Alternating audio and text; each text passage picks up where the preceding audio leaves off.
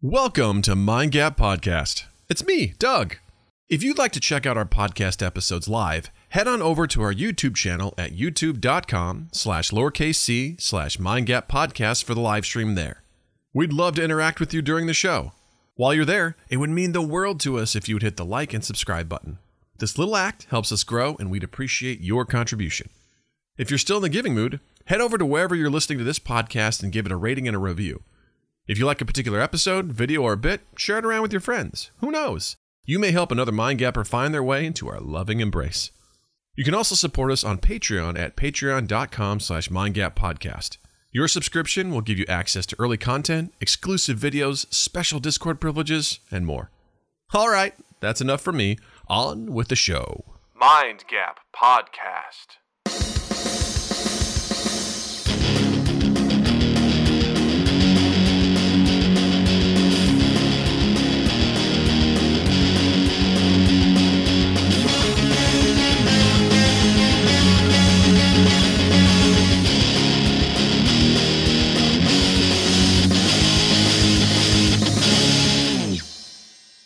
Hey everybody, welcome to Mind Gap Podcast. I'm Doug. I'm Justin. And whew, boy, this is a wonderful night. We have some great guests. We're super excited that they're here. I'm stuttering already, so let's just get to it. Please welcome Brian and Daniel from the home team. What's up? Love that. You know what that sounded like? That sounded like if you guys ever played Halo. Yeah. Halo, specifically Halo 3, when there was a skull that you could turn on, the Grunt birthday party skull, and every time you headshotted a Grunt, confetti would fly out of their body, and it would be like children screaming, "Yay!" Just like that. I remember that, but that's amazing. Yep. It sounded exactly like the same soundbite. It took me back. And that's why we did it just for you. We don't do that for anybody else. Just for you. We had a feeling that was going to work. So love that. Yeah, we're so excited to have you here. This is great. If you haven't heard the home team, what are you doing with your life? I mean, come on. Also, what are you doing here? Yeah. Well, all great questions. These are great questions, and you're going to get answers to all of this very shortly. So before we get started, I want to run through some quick housekeeping, just a little bit of stuff, and then we're moving on to the main show, which is these two guys. But real quick, if you're new here, welcome. We're glad you're here. We are Mind Gap Podcast. We live stream our episodes on Tuesdays at 8 p.m. Central, and we also do a video game live stream on Saturdays at 8 p.m. Central. So if you like what you see here, hit subscribe. Come join us. We love to hang out and get to know you a little bit more. Also, if you'd like to support us, we have a Patreon. That's just patreon.com/mindgappodcast. Go check it out. We'd love the support. Also, please check out our Discord if you want to check out our Mind Gap community. They're super cool people. Link is in the description down below. You can check out our merch on redbubble.com. And look at that. That's the fastest I've ever done that. Bing, bang, boom. And we're done with it. It's amazing. Well done. Look at that. So, now our stuff's out of the way. Let's turn it over to Brian and Daniel. First of all, for anyone who doesn't know anything about you, please tell everyone who you are. Tell them where they can find you on the socials, where they can support you. Let's run through all that stuff right up top, and we'll do it again on the back end. Yeah. We are a band called The Home Team from Seattle. We make mostly rock music, but it's got a lot of different influences. And on the Instagram, we are at The Home Team. On Twitter, we are at The Home Team NW. On TikTok, we are at The Home Team _. Couldn't really nail the same thing. We're working on taking the home team from the 14-year-old kid who had an account 5 years ago that's been inactive. Yeah. We're working on that. Nice. We also have a Patreon, patreon.com/thehometeam. We did get that one. We have a new record out on Spotify, 2 full lengths and a couple EPs. We're the home team now. So not the hip hop group. We are the rock. When you have a generic name, you kind of got to battle for that, right? Yeah, we won though, so we're the top home team now. Now we're talking. We've been battling a lot of Mind the Gap podcasts from the UK. We've had to bump our way up the SEO chain on the old Googles, but yeah, we get that struggle. Yeah, totally understand. A lot of NYC subway. Oh yeah, exactly. Yeah, the London Tube, Mind the Gap. Yeah, there's a lot of that sort of stuff. So, yeah, we totally understand. And congratulations on getting all that stuff back. And I hope you get all of those socials under your control. Yeah. Working on it. if there's anything anyone listening can do to help you, like bullying a 14-year-old, just let us know during the podcast, and we'll send the troops out. I might just throttle back a little bit on bullying a 14-year-old. Maybe Why? What? I just I don't know. All right. We'll cut that out. I don't know. Seems legit to me. I don't know. I mean, it's probably happening whether we want it to happen or not. I mean, it's the internet, so. This isn't live, is it? So, you all just had an album release in October called Slow Bloom. For the record, I listened to it multiple times, and this is full-on compliment. Love it. Absolutely love it. It's such a great album. It's really, really good. In particular, I hope you guys are ready for a little bit of some compliments coming your way. Gosh. What I really enjoy about the band is, I think the first song I was introduced to was on the previous album, and I'm a huge pop punk fan, like Blink-182 to the day I die. That's my band. But I also, Fall Out Boy with the Wonder Years. Like, if it's pop punk, odds are I'm going to latch on to it and enjoy it. But I do also enjoy the heavier side of things, like Senses Fail, some Tool, things like that. And I feel like reading like an interview from you guys, it seems like you have roots in sort of the metal side of stuff, which is really cool because it seems the album is so interesting because every song. Some bands, it's like, oh yeah, I see the theme and the through line through everything, but with this, like every single song is seems very different from the previous one, and I enjoy every single one of them. Like, it's very creative, it's very unique, and I just want to applaud you on being so unique in what you guys create. So well done. Appreciate it. Absolutely. We took a lot of risks and tried a lot of new things on Slow Bloom that we hadn't done before, and a handful of things that we'd never seen another band do before, and feels like it paid off. Feels like people fuck with it. I guess time will tell if people continue liking it. Could have gone in a lot of different directions. Well, and that's my musical taste kind of goes all over the board. Doug is much more into the pop. What did you call it specifically? Pop punk. Pop punk, yes. But in hearing your first album and then I listened to the second one today. Even for someone who just got introduced to you guys, I could hear a night and day difference between the two albums. And loved the first album. The second one was like butter. I was so drawn to the second album, and I think what it was what you just said, is that it felt like every track had a slightly different. It wasn't. You weren't leaning too far into just this is our sound. You're like, let's fuck around and just make some cool shit, and that it came through. It very much came through. It's funny because from our perspective, we feel like on the second record we honed in on the direction we wanted to go way better than we did on the first record. But a big part of that was trying new things and incorporating new elements that we had never done before. Yeah. So, for instance, I mean, to like take two opposite ends of the spectrum. So we have like the softer songs, Another Night Alone with You, and the acoustic song Sails. And at the same time, we have the song Danger at the end of the album, which has like a guest solo from Jeff Loomis, like generational talent shredder. And we feel like we figured out where we wanted to go. And even though if you listen in the context of the entire album, it all makes sense, at least, to us and our art brand. But if you just place like Sails right next to Danger, they make no sense. Which is exactly what we did on the album. Exactly. Interesting. But that was intentional. But with our first record, Better Off, we feel like way more disjointed because it was literally written by like 4 different people. Mm-hmm. So the way we approached the first record was like, okay, Brian wrote a song. Our bassist wrote a couple songs. Our other guitarist that is no longer in the band wrote a song. Mm-hmm. John wrote like 5 songs. Our current guitarist, our only guitarist, I guess. So it would be like someone writes most of a song, they bring it to me on drums, and then we like add the drums, figure out the structure a little bit, and then bring it to Brian to like bring it to the next level and add vocals. Mm-hmm. But most of the songs were just like pretty much fully written by one person. Yeah. And there were different people for all of them. If we were to explain like which ones were written by which person, it's very clear that there's like this group of songs. But with Slow Bloom, we took a totally different approach to writing everything. It was Brian, actually, what was it? Move It or Lose It. That was the first song. Mostly John writing the skeleton and me having a little bit of a bigger hand in the beginning process of writing the songs, as opposed to just when my vocals come into play. Sure. John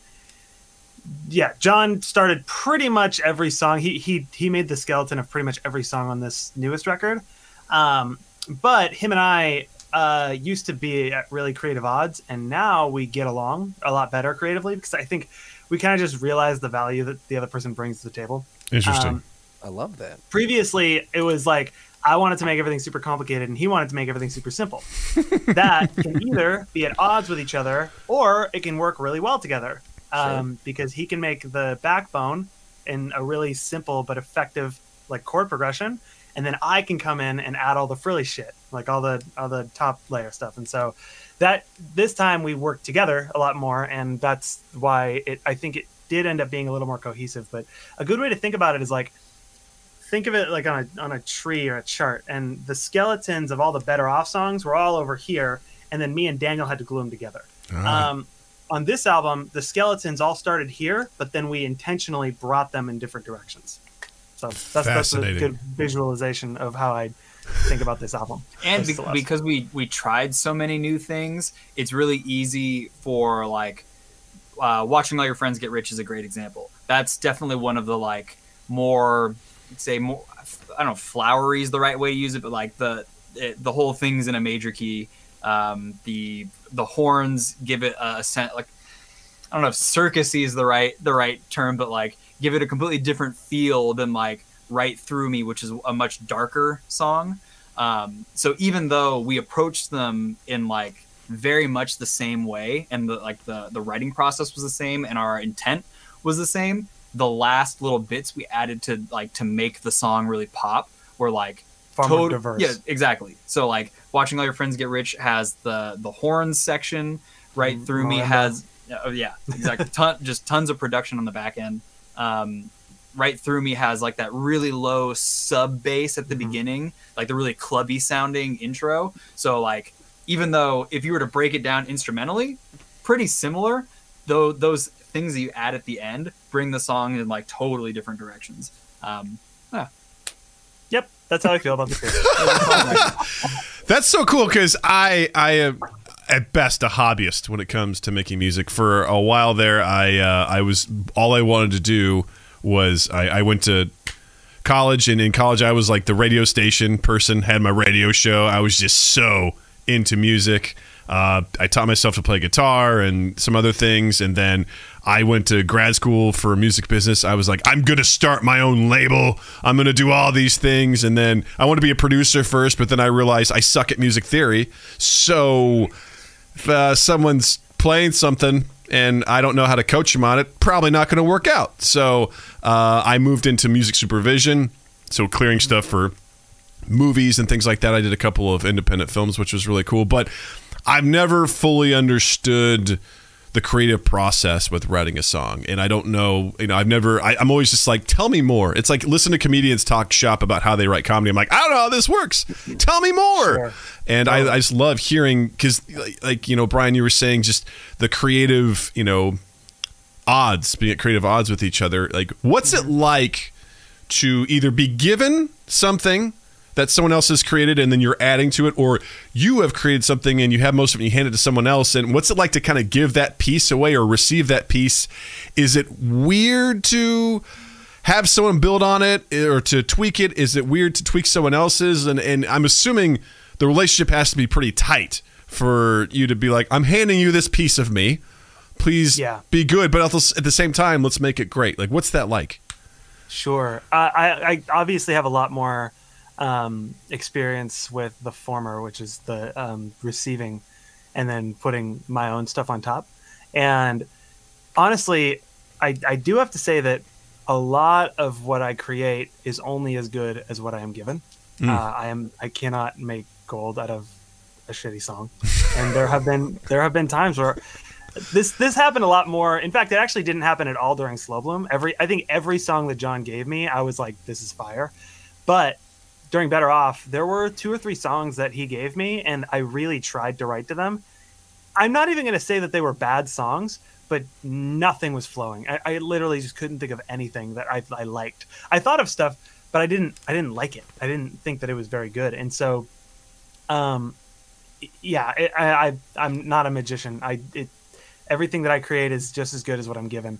And so, that's why it's been really fun to kind of grow as musicians together, just because, if you have one person in the band that's kind of lacking on what they do and somebody else who's really just carrying all the weight, that's not fun at all. It can be fun if everyone's lacking and it's just a laid back, it's a laid back project, right? And you guys don't really have a lot of goals and you're just like, I just want to play music, right? That's right. Cool. That's like, do that. But at the same time, if everyone's on their shit, that's where we're at now. It's like, that's exactly what we were looking for. And so, Daniel and I, and John included, come from bands where we had to drag people through the mud. And so... My back still hurts from my last band. From carrying it. It was one of those things that was like, we wanted people that also had the same vision as us. So as far as having people write on top of what I give them, the best experience that I have with that is probably going to a producer. And previously, we went to a producer here in Seattle named Aaron, who's really, really great at what he does. And he did our old EP, and then he also did the acoustic songs that we did after Better Off. Cool. And then he also tracked us for Slow Bloom. We ended up having somebody else mix it, but he tracked us, and he's a really great engineer as far as his music brain goes. He's an incredibly intelligent musician. He has a very metal background, which is why his mixes always come out sounding metal, and that's not super what we were looking for, which is why we had somebody else mix it. But he is fantastic in his own respect. My point is, he is super hands-on when it comes to producing. There are producers that are hands-off, like they just want to let you do what you're doing. He is hands-on. He will tell you his ideas. He will tell you like what he thinks about parts, and that's what we were looking for a long, long time. We were looking for somebody to say like, this is good, this is bad. Try and do this. Try and do that. This time though, we brought in an actual producer. It was Sky Accord from Issues, the bassist, and 21 Pilots now. And now that's probably what we should brag about now. Now we should say the bassist of 21 Pilots. But so Sky served a producer role, and Aaron served an engineer role. But really, they were both offering ideas. And Sky just understood our vision to a T. Like he knew exactly what we were going for, and he totally elevated it, and it was phenomenal. But both of them. That they are both a really good example of instances where I have had people like tell me what they think of what I brought them, in a really critical way. Like obviously John and Daniel and Ryan will tell me if they don't like something, but to be honest, we all kind of stick within our realms as far as like what we're good at. And so we're not usually nitpicking the other person, which I think is a really good thing. Sure. Because I'd rather have a producer who's considering all the elements be the one who's nitpicking. Also, as much as like one huge aspect that Brian didn't mention is you have to have like creative respect for everyone that you're working with, because I'm sure we've all, Brian, I'm sure this has happened to you too. We've all been in bands where musicians didn't respect each other, and so one person writes something, someone says wants to make a change, and the other person just says fuck you, this is my song. Yeah. And that it is, unless you are a god tier songwriter like and a proven god tier songwriter, like if Tosin Abasi from Animals as Leaders says fuck you, this is how my song is going, you're like, all right, you're good. Yeah, you know what, it's fine. You know what you're talking about. You write your song the way you're going to write your song because you're going to make millions. Yeah. Beyonce says, no, this is how my song's going to go. Right. Don't really question her. I'm going to trust your instincts. Yeah. But when you're in a band and, you're on the way up, if you don't all respect each other, it is very difficult to get things done. We found like just a really strong mutual respect that we all want to get to the same place. we had very few serious arguments while recording this record. We had a couple. But they're like things now looking back. If we'd have to sit down and point out the things we were arguing about and like really explain, and the average listener probably would be like, I don't even notice a difference between It's always the way it goes too, is the things that you're nitpicking over are the things that probably at the end of the day, your average listener, the person the people who are really going to be consuming it in volume are going to be like, okay, that's cool that you guys were so careful about this one thing, but it sounds good either way to me. I like it. Yeah. Yeah. But I am glad we were careful because at the end of the day, it's our art. And the most important thing, in my opinion, is that we like it. Absolutely. And it is an accurate representation of us as artists, which is actually one of the reasons why we like Slow Bloom so much more than Better Offs, because I don't think Better Off was an accurate representation. It was a good album, but it wasn't accurate. Yeah. Slow And you Bloom can, is accurate. the slow, there's just something that when again listening to the two side by side over the last few days, like there's a different feeling I get when I listen to Slow Bloom, and like every track on there just hit in a different way. And again, not that the first one wasn't good, but the second, what you guys did in the second one, I definitely think you've locked into where you're going, or that artistic voice, which is so. It doesn't matter what you're doing, if you're a painter, a musician, a writer, or whatever, finding your voice is such a hard task, and when you click into it, it's noticeable. Totally. I mean, you can say the first one wasn't good. You're not going to hurt our feelings. You're not going to hurt our feelings. No, it's Like, good. We know where we're at now. I will not pull punches, I promise you. But I did like the first one. I think there's a definite difference in the second one, though, for sure. And as a band too, something that people just don't. People would have no reason to know this unless you asked us about it. A lot of the songs on Better Off were a collection of songs written between 2013 and 2017. So like we've been working on stuff that had been sitting in Google Drive for years, even before Brian joined the band. And so it's a lot of it comes from different inspirations, not really knowing where we wanted to take the band. How, I'm sure there's a song or two on there from the other guys that aren't in the band anymore that they had in their pockets since like college, and they just finally found the band to play that riff with. Right. Versus everything we did on Slow Bloom was like we wrote that while we were writing Slow Bloom with our inspirations right now and like our taste right now. And also, Brian, cover your ears for this part. One of the other major things is like when we recorded Better Off, Brian, you were what, 21, 20? 2016 is when I turned 21. So yeah. Yeah. So we recorded it in 2016 and 2017. So Brian was like a musician who had a good sounding voice and had sung for a little bit. Not to mention, I didn't begin with singing. I started with guitar, and I spent way more time with guitar in my previous band. So I didn't really like seriously start singing until I joined. Yeah. And then after Better Off, there's 3 years of touring and singing every day and honing his craft and physically like growing and maturing too, because vocal cords are a muscle. Right. So like you're literally growing as a human.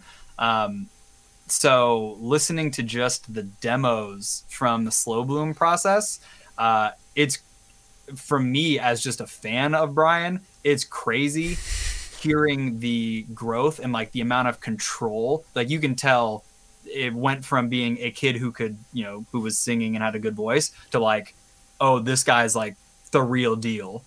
A singer, a lead singer. Yeah. I got my golden ticket. I know what I got.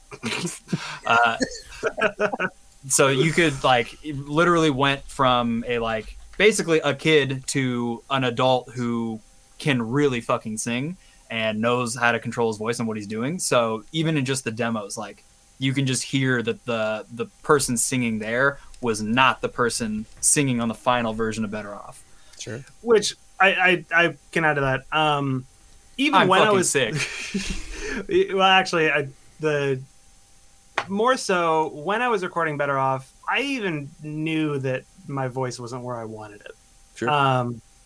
Yeah, it was one of those things that like, so the guy that we recorded with, Casey Bates, was phenomenal to record with, but he was very, efficient, and we sped through a lot of stuff. Not in a super detrimental way. In fact, if anything, sometimes I think it was a benefit, because the more and more I harped on one part or got too picky, the worse, like the more tired my voice would probably get. Because I remember being significantly more exhausted after those recording days than after the Slow Bloom recording days. And yeah, I didn't think that my voice was where I wanted it. I don't think I ever told anybody that, because I didn't want to seem, not confident. Because at the time it was still the best that it had ever been, right? Right. Perspective, right? That was the best I could do. So, having the 3 years of touring, honestly, like any vocalist out there, you want to know how to become good at vocals? Fucking tour. That shit will put you through the ringer. Go sing every night. Especially if your material requires a lot of oxygen and a lot of breath, and if it's high, and if you're moving around a lot. If you play in a rock band and you want to be a better singer, do 10 DIY tours. That's what it'll take. I love that. Wow. Yeah. That's and again, I don't know. I've heard sometimes this is kind of rude to tell musicians, but I'm going to do it because it's coming from a good place. When I hear you sing, it reminds me a lot of Brendan Urie from Panic at the Disco, and I think he's a tremendous vocalist. I think you are a tremendous vocalist as well. And thanks. I was, when we got you guys agreed to come on here, and my wife came in, I'm like, hey, check, listen to these guys. They're going to be on here. She goes, sounds like Panic at the Disco. I'm like, that's a compliment, and I'm going to share that. I think so. Good. So we sound like a band that makes a living playing music. Yeah, yeah. That's fine. Cool. That's cool. Because I know some bands are like, hey, I sound like me. I don't sound like these other folks. So I didn't want to assign anything to you, but it had some vibes. I was like, you sound like a very talented. To hear you speak about where you were and where you've come, I can tell that you've worked on it, and it sounds really good. So you sound like a talented Brandon Urie. Shit, he's good. No, I love Panic at the Disco. I'm just fucking That's amazing. Yeah, so what's funny about his voice? This is just a little funny anecdote, but I have been compared to him for years, even since I started, and I think it has to do with like a rounded timbre in the voice as opposed to like a more crisp, shrill one. I think it's a more rounded voice, and over time, my voice has become less and less of that rounded, like thick sound. Mm-hmm. Like when I was hearing recordings of me singing 10 years ago when I was in high school, it's so thick and round that it's not even pleasurable to listen to, in my opinion. And so that's what he sounded like at the beginning. He had that really thick, rounded out voice. And then I started to get a little more of my higher like head voice mixed in with my voice, and started being able to belt more and be more clear and crisp. And I was like really excited. I was like, oh man, I'm starting to sound less and less like Brandon Urie. And then he did the exact same thing. All of his new stuff, he's like projecting like crazy. He's operatic, and he's so good. And it's just hilarious, because now if anybody was comparing my old voice to Brandon Urie, it was to Fever You Can't Sweat Out. And now when they compare my voice to Brandon Urie, it's to High Hopes. Yeah, which, I mean, not bad, right? Yeah, right. I'm definitely not complaining, but yeah. I know what my voice sounds like. So that's all that matters. You guys mentioned touring. I don't know if this has happened to you yet, but I think about some of these bands that have been around, forever, and the idea of them touring and playing the same songs over and over and over again.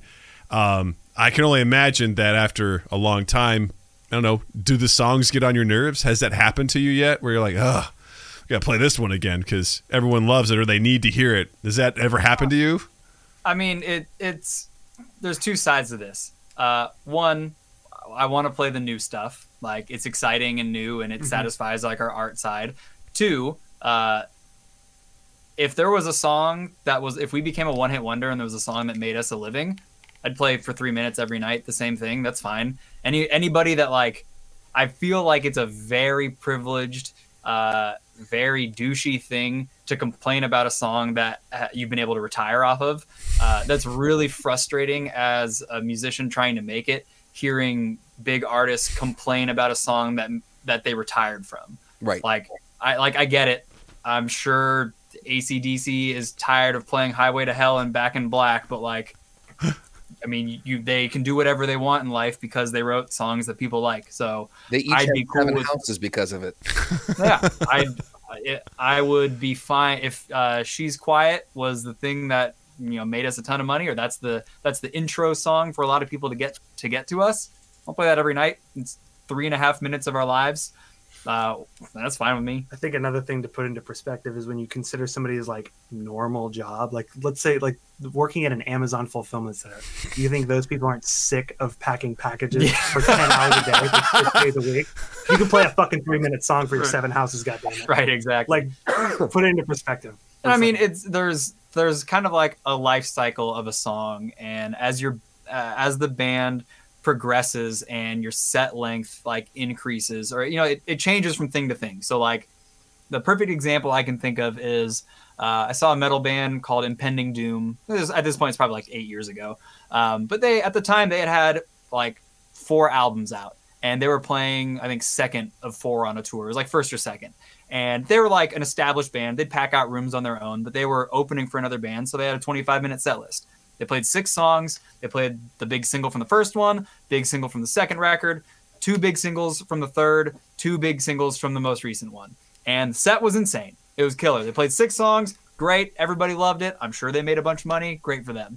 I'm sure they would have liked to have played all new songs from the new album, but they'll get that chance when they do their headliner. So like, we have a couple support tours coming up, and there's songs on the record that we would love to play, but realistically we have a time constraint. So like we have to build our set with that in mind, knowing that the goal of this set is to play to new fans that have never heard us before, fans of the other bands, show them the best stuff we have, reel them in so that they become fans and we like expand our fan base so that when we come back again, we can play more songs from the new stuff that we want to play. And this is a perfect example is the fact that we are probably going to cut my favorite live song from our set.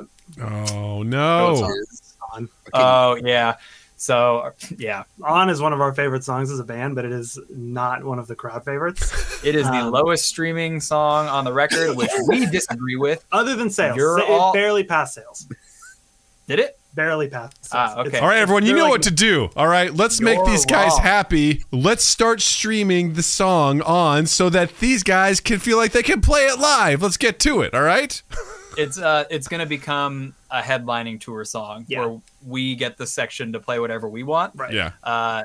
We're going to switch it out for a more popular song. Y'all can guess what that is. We're not going to say it. For the record, several folks are saying that Real World is going to be a retirement song. That's what they're saying in the chat. So that is it Kristen that's saying that? Or the Kirsty Crab?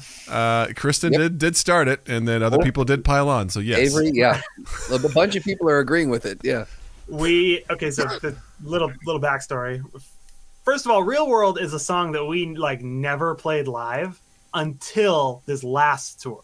And the only reason we ever played it live, we only played it at 2 shows on this last tour. One of them, Real World is a favorite among our Patreon community. And the Phoenix show of this last tour was a big Patreon meetup. People flew in. Awesome. From different states, and they said this is the show we're all going to go to. It was a blast. It was really fun to be able to meet a lot of new people and see people that we've met before again.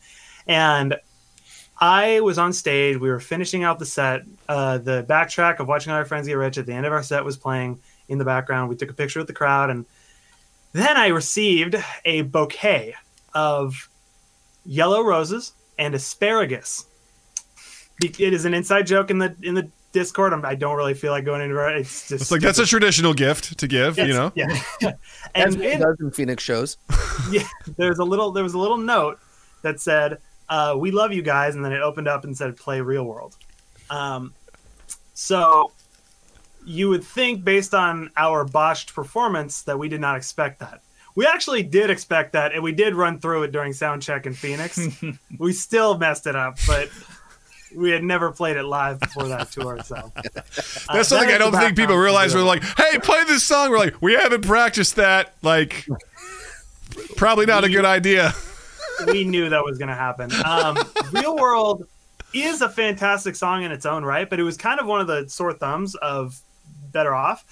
What's funny is that I think it's actually more like our new sound than most of the Better Off songs. Yeah, it would probably fit in. Which, funny story about Real World. I don't know if all the Patreon people that are watching this are gonna appreciate this. I don't know if we've ever talked about this, but that was one of the songs that John and I got into a pretty big argument about having on the record. My perspective was I thought the song was so good that we were wasting it putting it on our debut album because it wasn't going to get the attention that it deserved. Which is exactly what happened. That is what happened. So I thought that song was like basically like radio quality, and that could be a thing that is like a one-hit wonder situation. Like I had very high hopes for that song. John's perspective was we need to put this on the record to show people what we can do and like what we're capable of doing, basically. Best foot forward, if you will. Yeah, it made it on the record. It is a sleeper song. It is a lot of people got really into it, despite the fact that we didn't promote it at all. Like we didn't do a music video for it. It wasn't a single, mainly because it was a contentious song in our circle, and we had other songs that were a little more like our sound and a little more digestible. And so, although I say that, but Real World's like the most digestible song I can think of. It's very easy to listen. We have no idea what the fuck we're doing. We just put a bunch of shit out and see what sticks.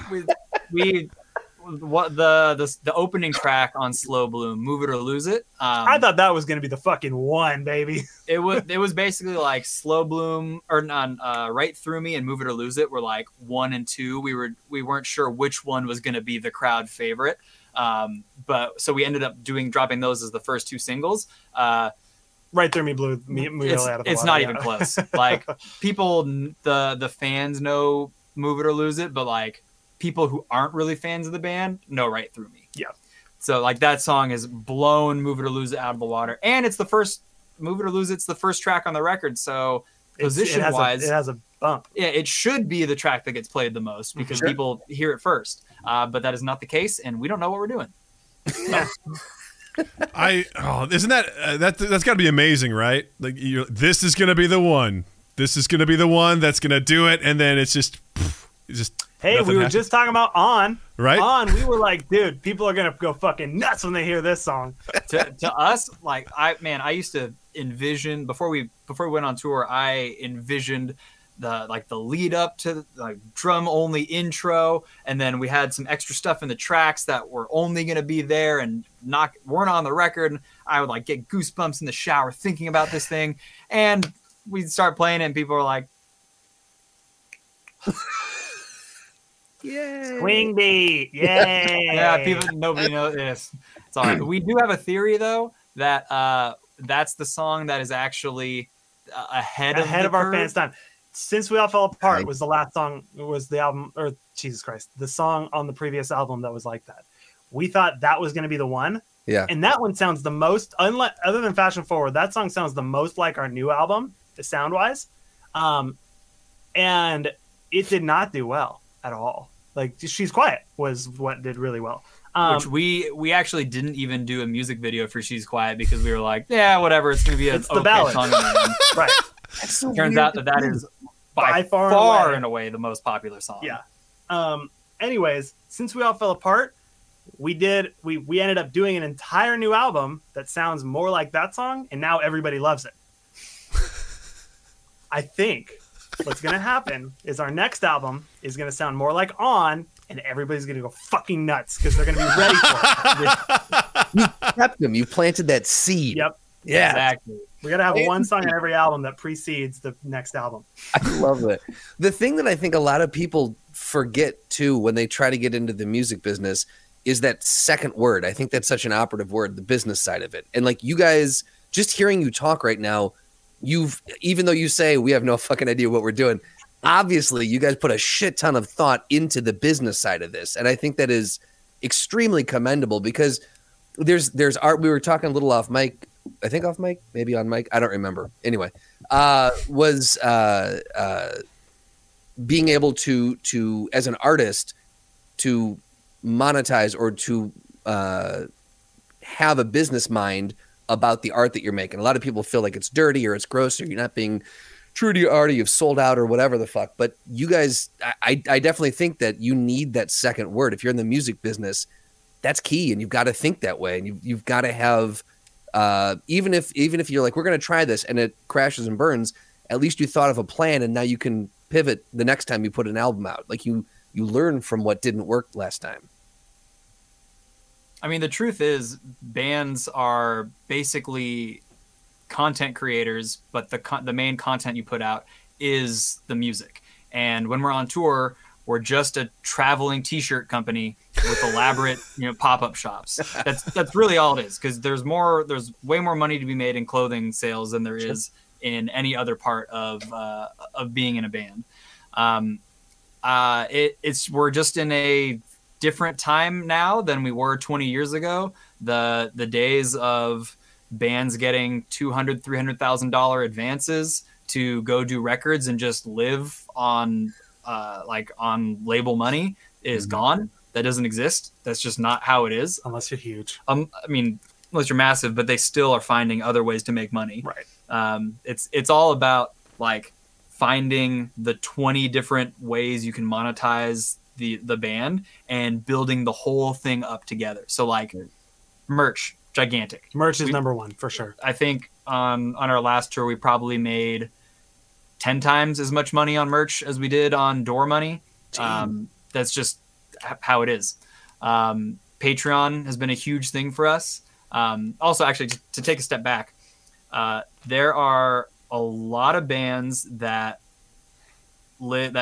basically live by the traditional model of, okay, we're going to record some music, we're going to release it, we're going to go on tour, and we're going to sell stuff to people. Then we're going to come home after the touring cycle is done, start writing the next album, and repeat.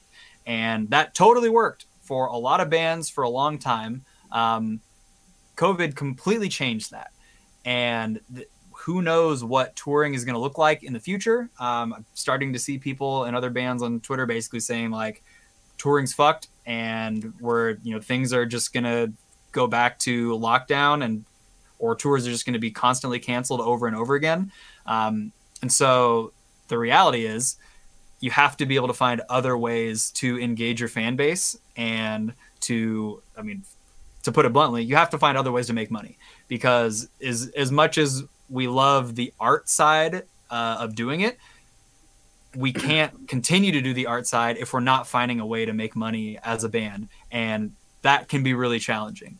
When COVID hit, we were very fortunate that we were at the end of an album cycle anyway, and we were about to. I remember literally sitting at the end of the last tour. We were in like a Planet Fitness parking lot, like 1 a.m, taking showers, waiting for everyone to come back to the van.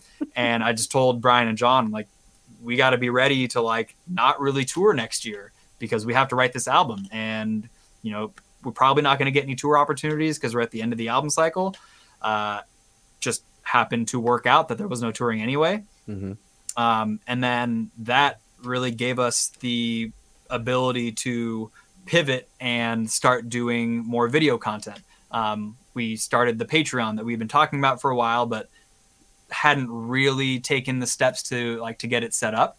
Patreon ended up being a huge motivator to like pump out content and to engage with fans that we didn't really, honestly, we didn't know were like, we didn't know they fucked with us as much as they did. That's the truth of it. So on top of being like a boost for us to actually get like sit down and start producing the content and show people the steps along the way, it was a big like confidence booster, showing like, okay, we are like really building something here. We thought it was going to be like 10 or 20 people, and we're up to 100, like over 100 now. Congratulations. Yeah. That's amazing. And thank you. It's we didn't think we were going to get here. Not this quick, at least. Yeah. So it ended up being a big like confidence booster too, of saying like, oh, people actually do like what we're doing and they want to help support us. So like, time to, fucking hit it and like get this record out.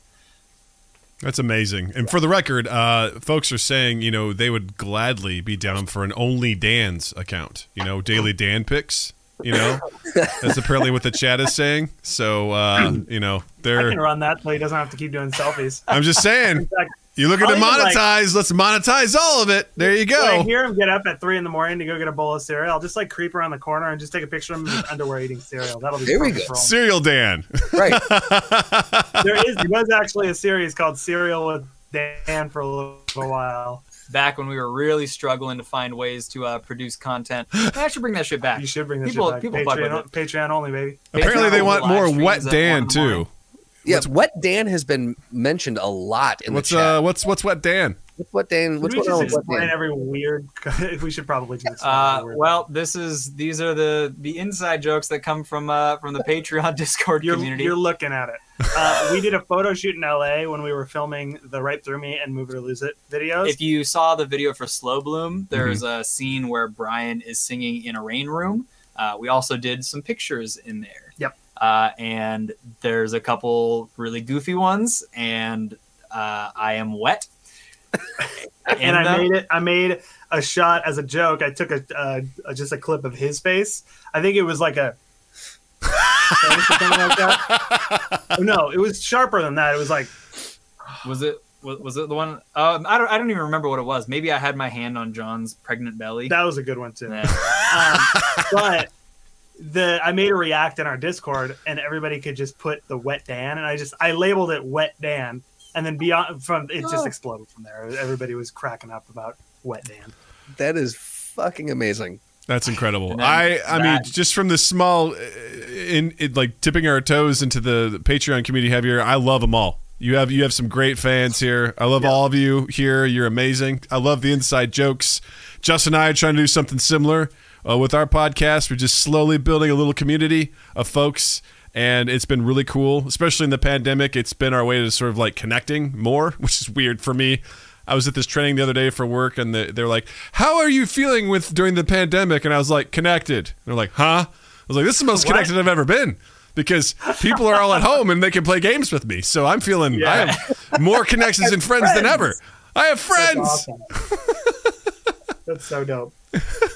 Damn it. Just the way that we've approached the band.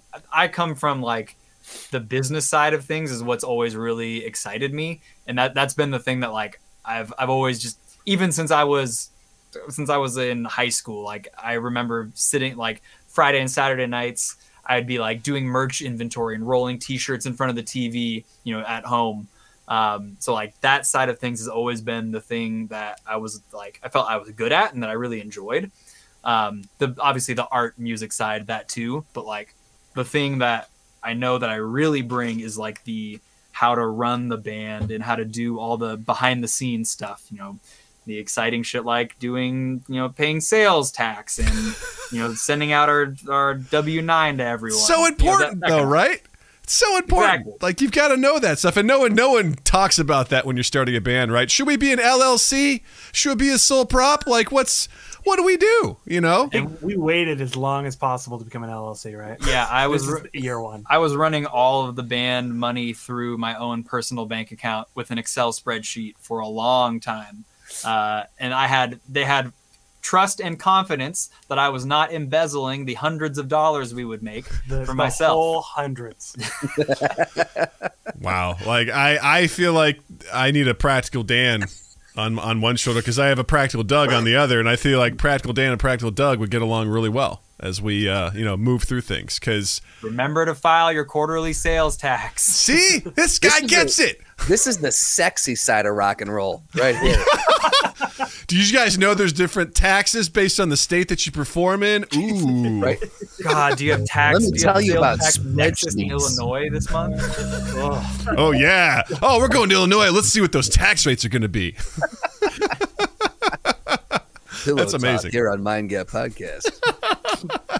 So you guys have talked a little bit about touring. You guys just finished a tour. You've got another tour coming up. Are you guys excited for it? Oh, yeah. We are Nice. very excited for it. We Yeah. have been working for years to get to the point where we get the opening slot on bigger tours.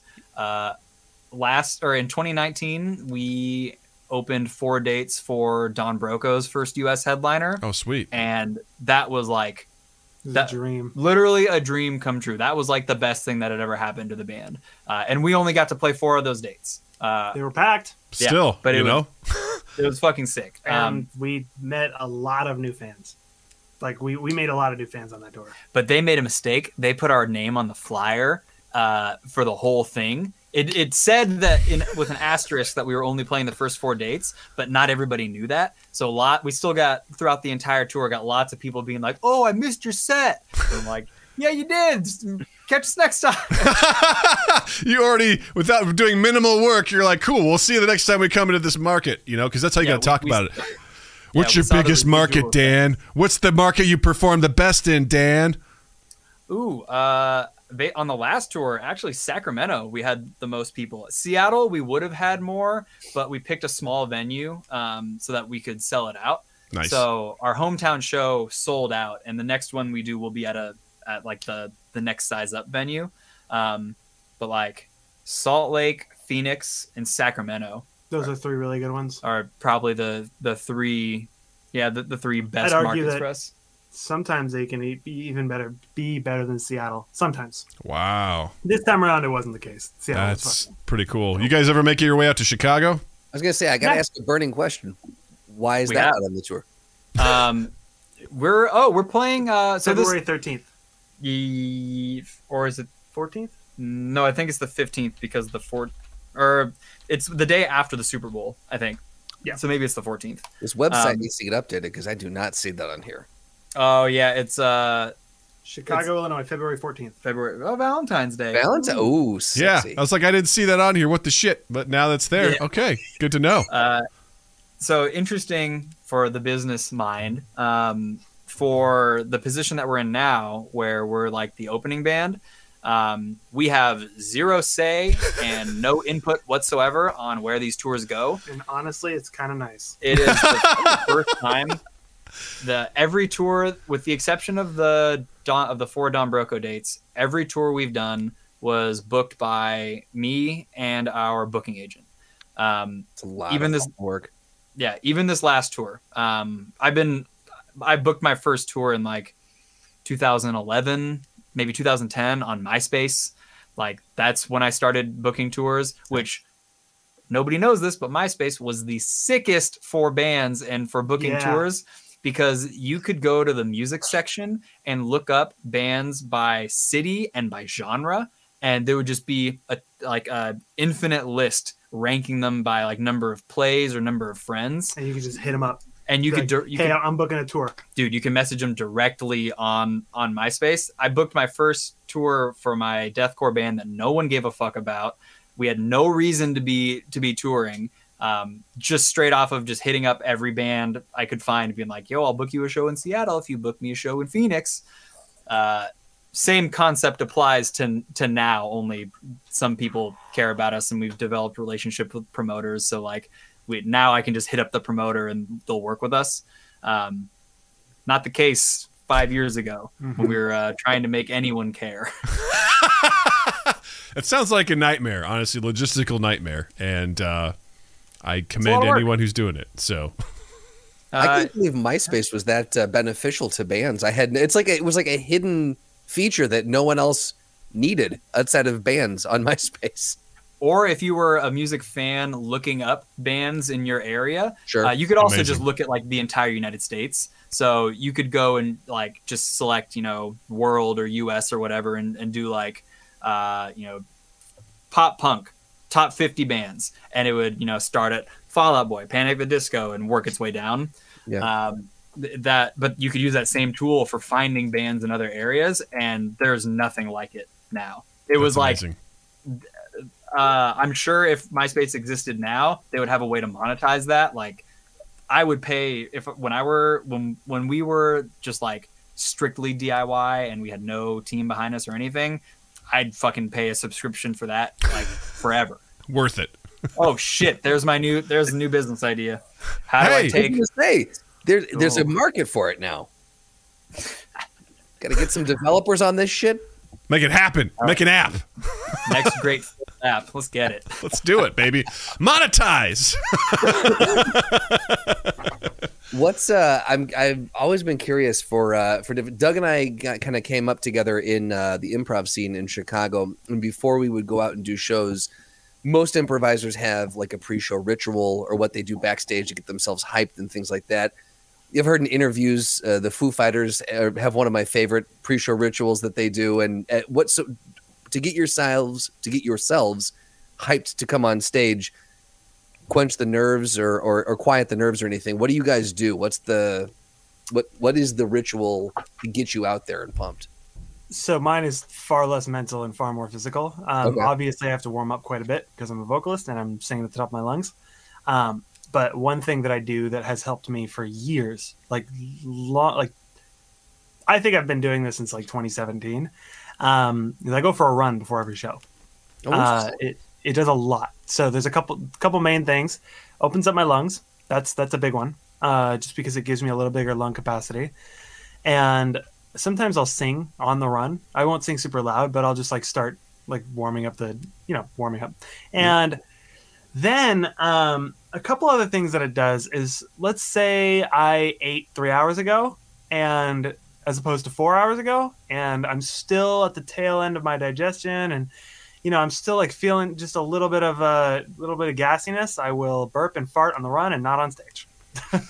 Doug, so you need to go for a run before we do the I don't podcast. like running, Justin. You know this. All right. Yes, but you're losing weight. It's going to get easier for you, and also we have to find a way for you to stop burping mid-sentence on the podcast. No, I refuse. It's part of our charm. It's Doug's trademark move. If you're eating or drinking during the podcast, then running will not do anything for you. See, Justin, running. This is what I hear. Running will not do anything for you. That's all I need to know. That's all I need to hear. Selective fucking hearing. You said it. Clip it. The third thing, I guess, is a little mental. It does make me feel better. I feel clearer. I often also I don't know if I do have any nervous energy for the show. I don't really get nervous for a lot of shows anymore, but there are a couple that if it's like a big deal show, then I'll get a little bit nervous, and it'll definitely cool me down a little bit. I'll feel just a little more level-headed. Yeah, I generally just feel a lot better when I work out and exercise in general. Yeah. So yeah, it's there's a lot of benefits to doing it. I'm honestly confused why more musicians that play in rock don't do that, or at the very least don't do some sort of physical warm-up. Like, yes, vocal warm-ups is a thing, guitar warm-ups is a thing, drum warm-ups is a thing, but also like physically warming up the rest of your body, because I feel like performing is such a physical, endurance-based thing that Sure. If you're not warming up, A, you could hurt yourself. B, it's going to take you a couple songs to get into it, and then you've sacrificed the beginning of your set. And I don't know. Everybody's different. That's just what works for me. Yeah, honestly, I don't do any sort of drum warm up beforehand. I just like literally as I'm sitting on stage waiting for the very beginning while we're getting everything set up, I'll just like tap on my legs a little bit. The physical warm up is a much more important thing. And now I understand why all my coaches growing up made us warm up beforehand. I didn't get it until I became an adult and started to literally feel the difference. Like, once you get the blood flowing in your hands, I have just notoriously cold hands. And so if your hands and arms are literally cold, it's hard to just do everything correctly. So I'll go jog a little bit. If there's a big enough space, like in the back room or somewhere, I'll just like run, kind of like suicides back and forth, jumping jacks, push-ups, whatever in whatever space I have, do some sort of exercise just to like get my blood pumping and get my hands like warm. And then once I can basically feel the blood like flow, once I can feel the blood flowing in my veins, once my heart starts up and I have blood in my veins again. Exactly. Yeah. Once I can feel like the blood starting to pump, then I know that I'm like physically ready and like capable of playing. Without doing that, I just suck for the first couple songs, and there's really no amount of like you'd have with drum warm-ups. I'd have to literally accomplish the same amount of playing to warm my full body up but Sure. sitting there playing on a pad doesn't really warm my hands up. So I Right. get a much bigger benefit out of like running and doing jumping jacks, basically. That's awesome. That's so important too. I agree. Like for the longest time, when I was growing up too, I'd be like, cool, let's go lift weights. And I just walk in and lift weights. And I guess back then you could get away with that. But now as a 38-year-old man, I'm like, no, we must stretch for 20 minutes. We must walk 3 miles before, and then we can commence with the lifting because my body will hate me if I Exactly. just walk in and be like, ha ha. No, that's not a good idea. So No, just, man, sucks. Yeah, getting old sucks. yeah, it's You not get fun. hurt. Takes forever to recover. Stupid. I have also stretching is a big part of that. Also stretching right before. Personally, I get nervous before I do anything. So I'm nervous before every show. That has never changed. That'll never go away, I don't think, for me. But it's like a nervous energy. It's like a positive thing. I know it's going to happen, so it's fine. I've That's heard of good. It's not an. go ahead, it's not, please. it's not like an apprehensious or like anxiety driven. It's more like just I'm fucking ready. Like I'm about to do the thing. The thing's about to happen. I got to go do stuff, and then once you start, it's fine. Yeah. Well, there's an element, I think, of excitement to it too, right? Like I've heard a lot of people talk about the minute that you stop getting nervous is the minute that you should be done with whatever you're doing, because that means you don't give a shit about it. Like if you're nervous, that means you care. It means you're excited for the thing. Your adrenaline's up. And so that telltale sign, the minute you stop getting nervous, you're like, oh, okay, do I really want to do this anymore? Because if I don't care about it. So Sure. I love the fact that you still get nervous. We used to, in high school, I was in a garage band, and I remember, and I'm sure it wasn't like a healthy nervous. I remember like getting like making myself next to sick. I was so, and we played, I mean, the most we played in front of was probably 20 people at like an open mic thing. But in my mind, I'm like, all right, we're coming out like it's Carnegie Hall style, baby. We're going to, and I remember getting so nervous and hyped up over it. And I don't think I would have been a good musician as a career because I could never bring the nerves down. Like if it ever came spotlight on me, even if I was singing backup on a song, like I could barely play the guitar. My hand was just shaking so much. So I respect the fact that you guys can actually get out there and you can be nervous, but you can pull back in and rein in those nerves a little bit too. But what people don't understand is that Justin thrives under pressure. In our very first improv show, Justin came to play. He came to play. He was given a terrible suggestion from the audience. He was sabotaged. He was the first one up. The guy delivered. So that's why Justin is special. So Justin, You're a convenience store clerk, and your customer's a bear. Go. It was a little worse than that. It was the day that Nelson Mandela had died. And so we're like, can we get a suggestion from anyone, from anything? And someone goes, Nelson Mandela. And I was hosting, and I didn't know that you could say no. I was like, cool. Nelson Mandela, Justin, take it away. And it was... And so I step up to the curtain. I'm like, oh, fuck. What do you do with this? First ever improv show that I performed at. And I was it was fun. And he thrived. I will say there's two things to add to that. One, the preparation you make beforehand is the most important thing to that. Like, if I have to go, I mean, the way I think about it is like, I remember back to high school or college, like presentations in front of the class. If you try to just like memorize your lines real quick, you're going to make a mistake and you're going to trip over your words and you're going to fuck it up. If you know the material inside and out, then it doesn't matter how much you practice the speaking part of it, you're going to be able to get through it. Assuming you don't clam up and puke in front of the class or something. But like, if you know the material inside and out and you're like well-versed and prepared, going up on stage you'll get over it once you start because you just know everything. Right.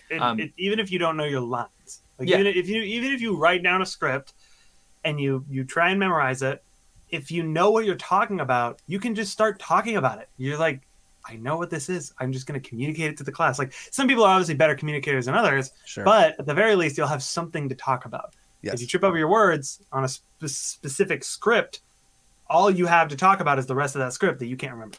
Exactly. And the other thing, performing to smaller crowds is way harder than performing to bigger crowds. Right? Fuck yeah. So when you can see individual people's faces, like, and it's not a general crowd vibe, it's way harder. Yeah. Right. Like obviously I'd rather play to 1,000 people than 20, but like if I can see specific people and see the gaps in the room around them, and I know when that, when the person with the blue shirt walks out of the room, or like when they look bummed, Right. like it's way harder because you are playing to 15 people that are looking back at you and they're all thinking about you and you're thinking about them, and it's just a fucking nightmare. Right. But when you're playing to hundreds of, I wouldn't say thousands, because I've rarely played to thousands of people, not for any of our music.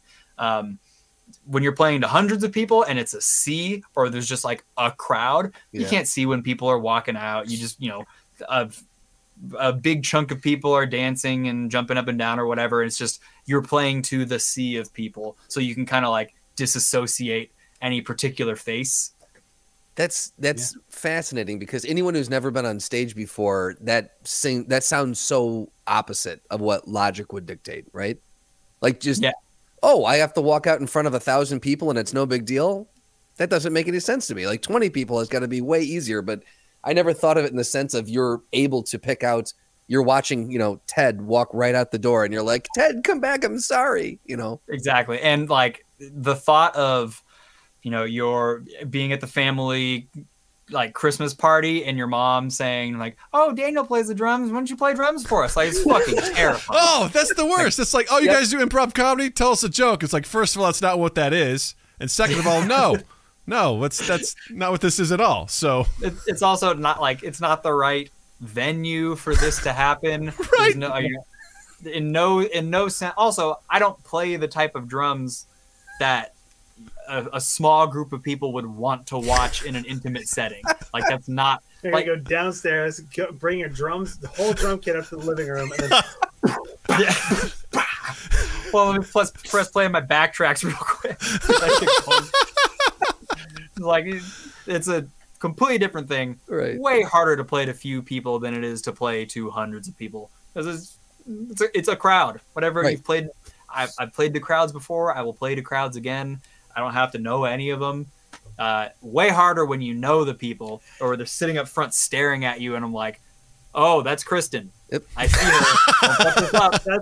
That's why Seattle and hometown shows and CD release shows, like big hometown shows, are usually the most nerve-wracking, because a lot of people that I am going to talk to many times after this are there watching. So gotta love it. Well, earlier, Doug had brought up the fact that he has this little entity that sits on his shoulder called Practical Doug. And we have a segment on the show called Ask Practical Doug, where anyone can submit a question and they can suckle on the teat of practicality, as one might say. You like love that, Doug? Yeah. You know what? I'm all for it. We're going to say that moving forward. That's always going to be your spiel. To suckle on the practical teat. Yes, suckle on the practical teat. Whilst listening to the intro. You got the questions, we got the answers. All you do is ask. Practical, practical, practical, practical, practical, practical, practical. Ask Practical Doug. Now, if you guys want to dig in deep on how we created that, got together and what our skeleton was, we can talk about that another time. That's for our Patreon if you guys want to figure that out. But, That's all for a junior album. Yeah. junior album. Just called Sounds of the Mind Gap. So, again, Ask Practical Doug. If you follow us on any of our socials, you can, or subscribe to Patreon, or, watch our live streams. You can submit a question on our Discord, too. We have an entire Ask Practical Doug channel dedicated to it. And if you want to know the answer to something, you can ask. Today, we're going to give you guys the chance to pick which question we ask Practical Doug. We've got 1, 2, 3, 4, 5, 6 different questions that have been submitted. So you guys pick 1 through 6. Which one would you guys like? I'm assuming these are in the chat. They are not. Oh, You just picked a number 1 through 6. 5. 5. All right. Number 5. Oh, boy. So this week's Ask Practical Doug. Oh boy. So this one has been submitted by our own Wolf's Lore. So thank you, Wolf, for submitting this one. Perfect choice on this one too. Okay, so Wolf wants to know, hey Doug, what's the best way to tackle overpopulation? Is it limit births, culling the population via lottery, or a purge? Do tell. Wow. I love this question. What a great question. You answer first. We want our So my practical side, first question is, are we really overpopulating? I've heard that our births are declining. So that unto itself may be taking care of the problem, right? So otherwise, I think the most practical way to do this, boy, I don't know, man. I'm going to a dark place. This is not good. But I remember there was a bit from Bill Burr. He's talked about this several times on his specials, but one of them was he would start with like a test that you have to essentially fill out, and if you don't get a certain grade, you just walk into the ocean. It goes, if you look under your seats, you'll find your test. If you didn't bring a pencil, you're already out. Get in there. So, I think I don't know, man. This is really dark, but is a loaded question. It's a super loaded question. I kind of like the idea of a Thanos option where it's just a lottery, right? It's fair, right? Where just 50-50 chance you come up. It's just rock, paper, scissors. If you win, you get to stay. If you lose, flip a coin. You got to go. And that's just... Avery in the chat said the same thing. She said, full-blown Thanos snap that shit. Yeah, right? It's fair, right? I think that's, at the end of the day, that's what it should be. It shouldn't be like, oh, we have to decide, like, oh, who gets to do this? It's no. Everyone's up for grabs, if that's what it comes down to. I think Thanos is not only efficient, as he's made it clear in a lot of his stuff, but also it's fair. Right. He was right. Brian Daniel, what do you think? So there's here's our. Okay, maybe you agree. I don't know. Here's my radical liberal solution to this problem: mandatory vasectomies for all males with a 3-prong sperm bank, mandated by the government, all in different locations. That is the solution. Anybody can. It's all free, all government paid for by our taxes, and. You can choose to have a child whenever you want to, but you have to choose. No accidental births because you have to make that decision. Everyone's shooting blanks. No unwanted pregnancies. Wow. Interesting. Kablamo. You know what? I think I like both of these options. If you all have an idea which option you prefer, let us know in the comments. Thanos snap or tiny snip? Your choice. Amazing. That was absolutely amazing. That is so good. Yep, absolutely. So there you go. That was Ask Practical. We talk about taxing the rich. We've come to the political. I knew Practical Dan and Practical Doug would get along. This is like, I'm sitting there going, this makes perfect sense. This is great. I'm on board for this. Woo! Oh, fantastic. Doug, do you want to jump into the last bit, or do we have anything? I think we're ready. I think it's time. Let's do it. All right. Look, this is off our sophomore album. This one is called the Throwdown Intro. Welcome to the Throwdown. And I was hoping it was actually the band Throwdown. Real angry and aggressive. I'm like, wow, that took a turn. That's not what I expected. All right, Dougie, what do we got today? Oh my gosh, absolutely. So, for all of you who don't know, the Throwdown is something that Justin and I used to plan in advance. Like, we'd figure out what it was. Well, originally, Justin would just think of it on the fly. Then we started planning, and sometimes our production meetings would take forever. We spent so much time trying to figure out who would be in a Throwdown. So then we just outsourced it to our circle of elders who would, in secret, determine what these are. And we don't know what this is until the very last minute. So we are now just learning that the Throwdown this week is going to be between the Blues Brothers versus Tenacious D. I mean, Tenacious D. I'm sorry. Like, I enjoyed the Blues Brothers movies. I've seen lots of skits. My dad was a big fan. Showed me lots of stuff.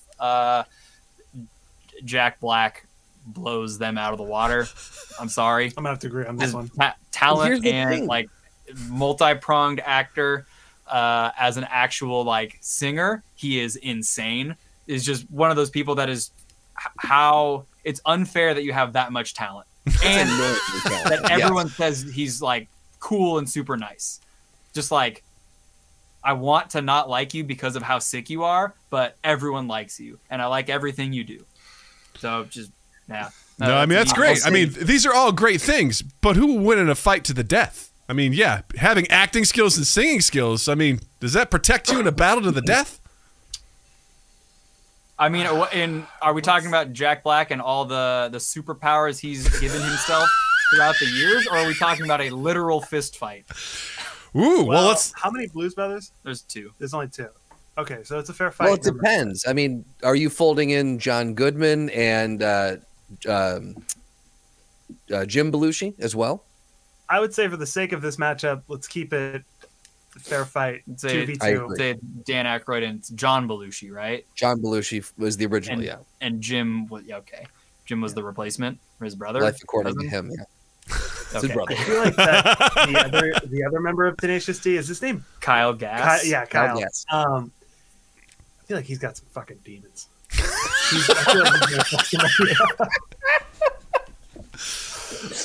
Oh, I love it. Yeah.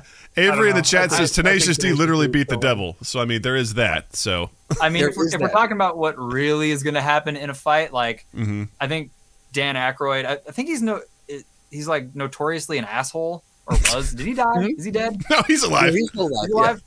I think he was notoriously an asshole. This is like fourth hand hearing just from internet and videos. I would guess that John Belushi would probably just have a gun and just shoot them. And it would he would say, well, okay, you're dead. Sorry. Indiana Jones style, just bam, bam. Yep, exactly. As they get out their guitars, they're like playing an intro song like Bards and D&D, and they're just like jazzing themselves up, and he just bam, bam. Yeah. Fight over. I feel like let's not forget though that the Blues Brothers were on a mission from God, right? So they've got that orphanage they were trying to save and the good Lord on their side. So it's basically God versus devil, right? Between the two, the Blues Brothers, and then the Tenacious D always went the way of El Diablo. So it's good versus evil in this one. I feel like Jim Belushi's a wild card. Like that guy. I mean, I don't know. Jim? I don't know. John. Whatever one was the better one? Question mark. John, I don't know. 100%. Sorry, John. Yeah, John. That guy is. I mean, I feel like he's super unpredictable. And I think Dan Aykroyd is predictable. But then kind of going on the other side, you've got Jack Black, who is a jack of all trades. He's very versatile, so I feel like he could adapt to any situation. And I feel like the better team is Tenacious D. I feel like those two would work more in tandem. Like, I can imagine they have planned what to do in the event that they face off with another duo. Specifically, the Blues Brothers. Exactly. Specifically them. They've already planned this fight.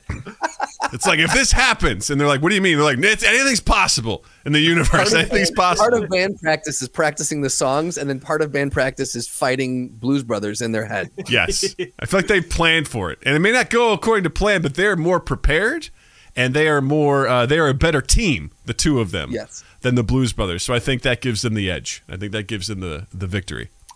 Glad we can agree. I agree. And as long as they have the metal in their heart, I feel like that goes a long way. Yeah, I agree. So we're unanimous in the decision, I believe? Yes. Yes. All right. It's official. They won. Woo! Well, that was excellent. That was cool. That was efficient. This was such an amazing. We appreciate you, Brian and Daniel, for hanging out with us.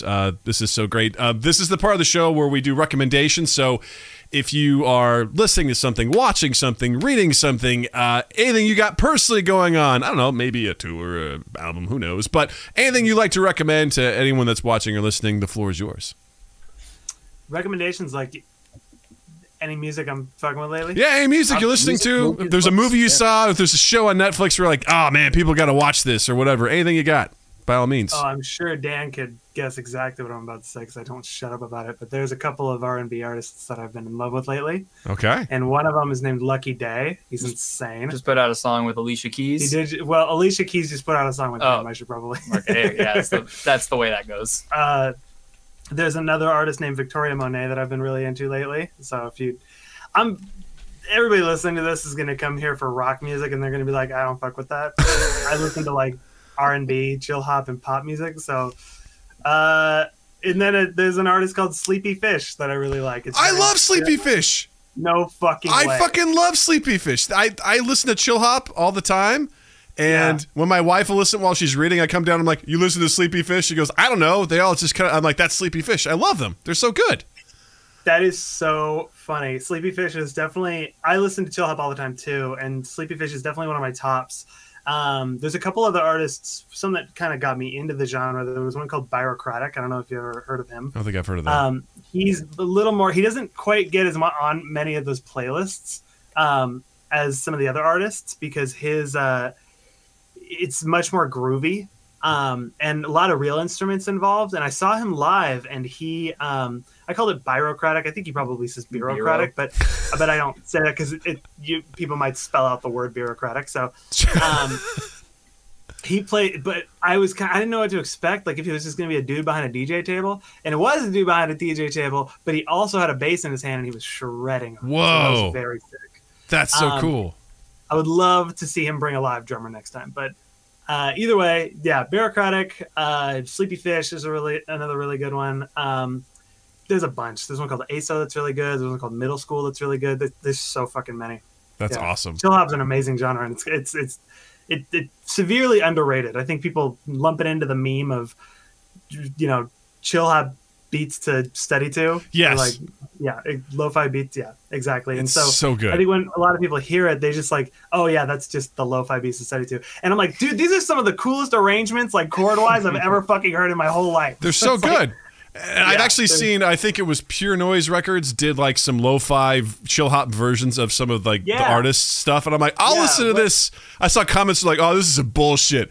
I can't believe they're doing this. I'm like, I think it's pretty cool. Like, I think it's pretty neat. I think had a couple songs on that. Yeah, it was so cool. Knocked Loose did too. Knocked Loose did? Yeah, I haven't listened to it. What? How do you even do that? It's amazing. It's so good. I would love, actually, so you know what's funny? Another Night Alone with You is definitely inspired by Chill Hop. No kidding. Yeah, the song totally is. All right, well, you heard it here. That's amazing. There will be another one on the next album. That's amazing. I've already started writing it. And now we too. That's fantastic. Daniel, what do you got? Okay, artists that I've been listening to a lot lately that are very good. I love the new Structures EP, the new Humanity's Last Breath record, the new Volumes, I think is the best they've done in a while. The only Nightlife EP. Highly recommend checking out Nightlife. And a local, or I guess kind of local, a Washington rapper called Django. Just saw him at a festival in Seattle, and kid is fucking sick and about to be going places. Also, our bassist just turned me on to an artist called Ash Nico that I've been all about. Very TikTok artist, but it's pretty cool. Very TikTok. I love it. What does that mean, very TikTok? Like it blew up on TikTok. Okay, gotcha. Yeah. Very, very Gen Z music for sure. Cool. And check out our new record, Slow Bloom. Hell yeah, and check out their tour. Next February with This Wildlife and Broadside. Awesome. So come on out. Very cool. Justin, what do you got this week? So I had been wanting to get around to this movie for a while, and because of our esteemed guest, I decided to watch it this week to make sure that I could recommend it. But you need to check out The Sound of Metal, the movie, Amazon Prime. It's streaming on there. Drummer ear guy. Absolutely, yeah. Riz Ahmed, and it's an incredible movie. Wonderful storytelling, insane acting, but from a sound design perspective, to hear the director take you through going deaf and then living with that and then kind of juxtaposing what everyone else is here. Like It's absolutely stunning from a music standpoint to a filmmaking standpoint. Highly, highly recommend that. So check out The Sound of Metal. That's cool. Really quick, I know this is such a pedestrian answer, but as far as sound design goes, I just saw Dune in the theater. Oh, that shit was fucking tight. Yes, man. Yes. Anyways, That's the one thing I saw that I watched it at my home. I would have loved to have heard that like in the theater. I bet that would have been pretty awesome. I was listening. Oh man, It would probably be sick to listen with your with the new IEMs. yeah, that would be tight. Hans Zimmer had an interview that he basically said they didn't know that movie was going straight to streaming. In fact, most people didn't know because it was a last minute decision for it to go straight to streaming. And he was mad. I bet. Because he was like, hold on.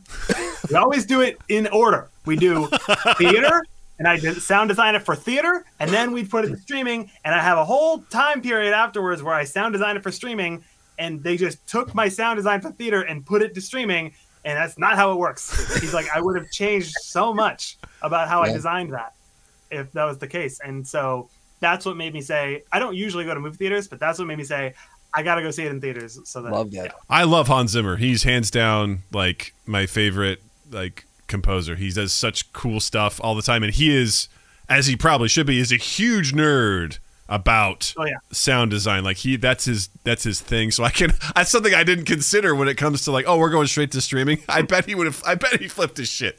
Well, not only that, he's a giant nerd when it comes to Dune too. Yeah. He turned down scoring Tenet so he could score this. Yeah. Yeah. Very cool. So go check out Dune in theaters and hear the soundtrack there. It's way better, I bet. Doug, what do you got? I binge watched the Witcher season 2 this weekend, and I enjoyed it. Is it perfect? No. A little confusing? Sure. But it was really cool. I really enjoyed it. I love that world. I love what they did with it. I really enjoyed season 1, so I totally think it's worth a watch. I think there's only 8 or 9 episodes, so it seems like that's the trend now. Used to be like 13 episodes, and it's like everything's whittling down. Hawkeye's only got 6 episodes. That comes out soon. Can't wait to see that. But Witcher season 2, I recommend it. Watch it. We can talk about it. It'll be good. There you go. That being said, Brian and Daniel, one last time, where can people find you? Where can they find all of the good stuff about the home team? On Instagram, we are at the home team. Twitter, at the home team NW. You can find our 2 records on Spotify. Just search the home team. You'll find us. Check out our new records, Slow Bloom. And if you really want to help the band, join our Patreon. Just patreon.com/the home team. That's amazing. That's so cool. And judging from what I've seen from the chat, their Patreon folks are awesome. So go join the squad. If nothing else, persistent. You can find Mind Gap on all social medias at Mind Gap Podcast. You can also check us out live on YouTube Tuesday nights at 8 p.m. Central for the podcast, Saturday nights at 8 p.m. Central for the video game live streams. And also, if you'd like to support us, check out our Patreon as well, patreon.com/Mind Gap Podcast. You can also find Justin on the internet realm as well. On Instagram and Twitter at Justin_Michael, spelled Mikel. It's the fun way of spelling it. And while you're in the online realm, check us out on Spotify, Stitcher, Apple Podcast, Amazon Music, all the places. Where do you listen to podcasts? You can find us there. Subscribe to us, review us, rate us, all those things. The big thing we ask is to share us around. If you like an episode that you hear, just copy the link, send it to someone and say, hey, these guys are idiots. I think you'd laugh, and send it to them. Then 2east8th.com/mindgap, and then just keep an eye on all of 2 East 8th's stuff. We've got, I'm blanking on the name of our projects. We've got The Life and Death of a Liberal Arts Major should be coming out early next year, and we are moving into hardcore pre-production on Love and Improv, which is going to be our first feature film shooting next year. So keep an eye on all the updates. Amazing. Once again, Brian and Daniel, thank you so much for taking the time out to hang out with us. This was wonderful. You all are welcome back anytime. We love chatting with you. I wish we had more time to just keep talking. It'd be so much fun. Thank you all for having us. Absolutely. And with that, I'll say, Justin, thank you. Douglas, thank you. Chat, thank you. Listeners, thank you. And you all have a dandy fucking week. Mind Gap Podcast.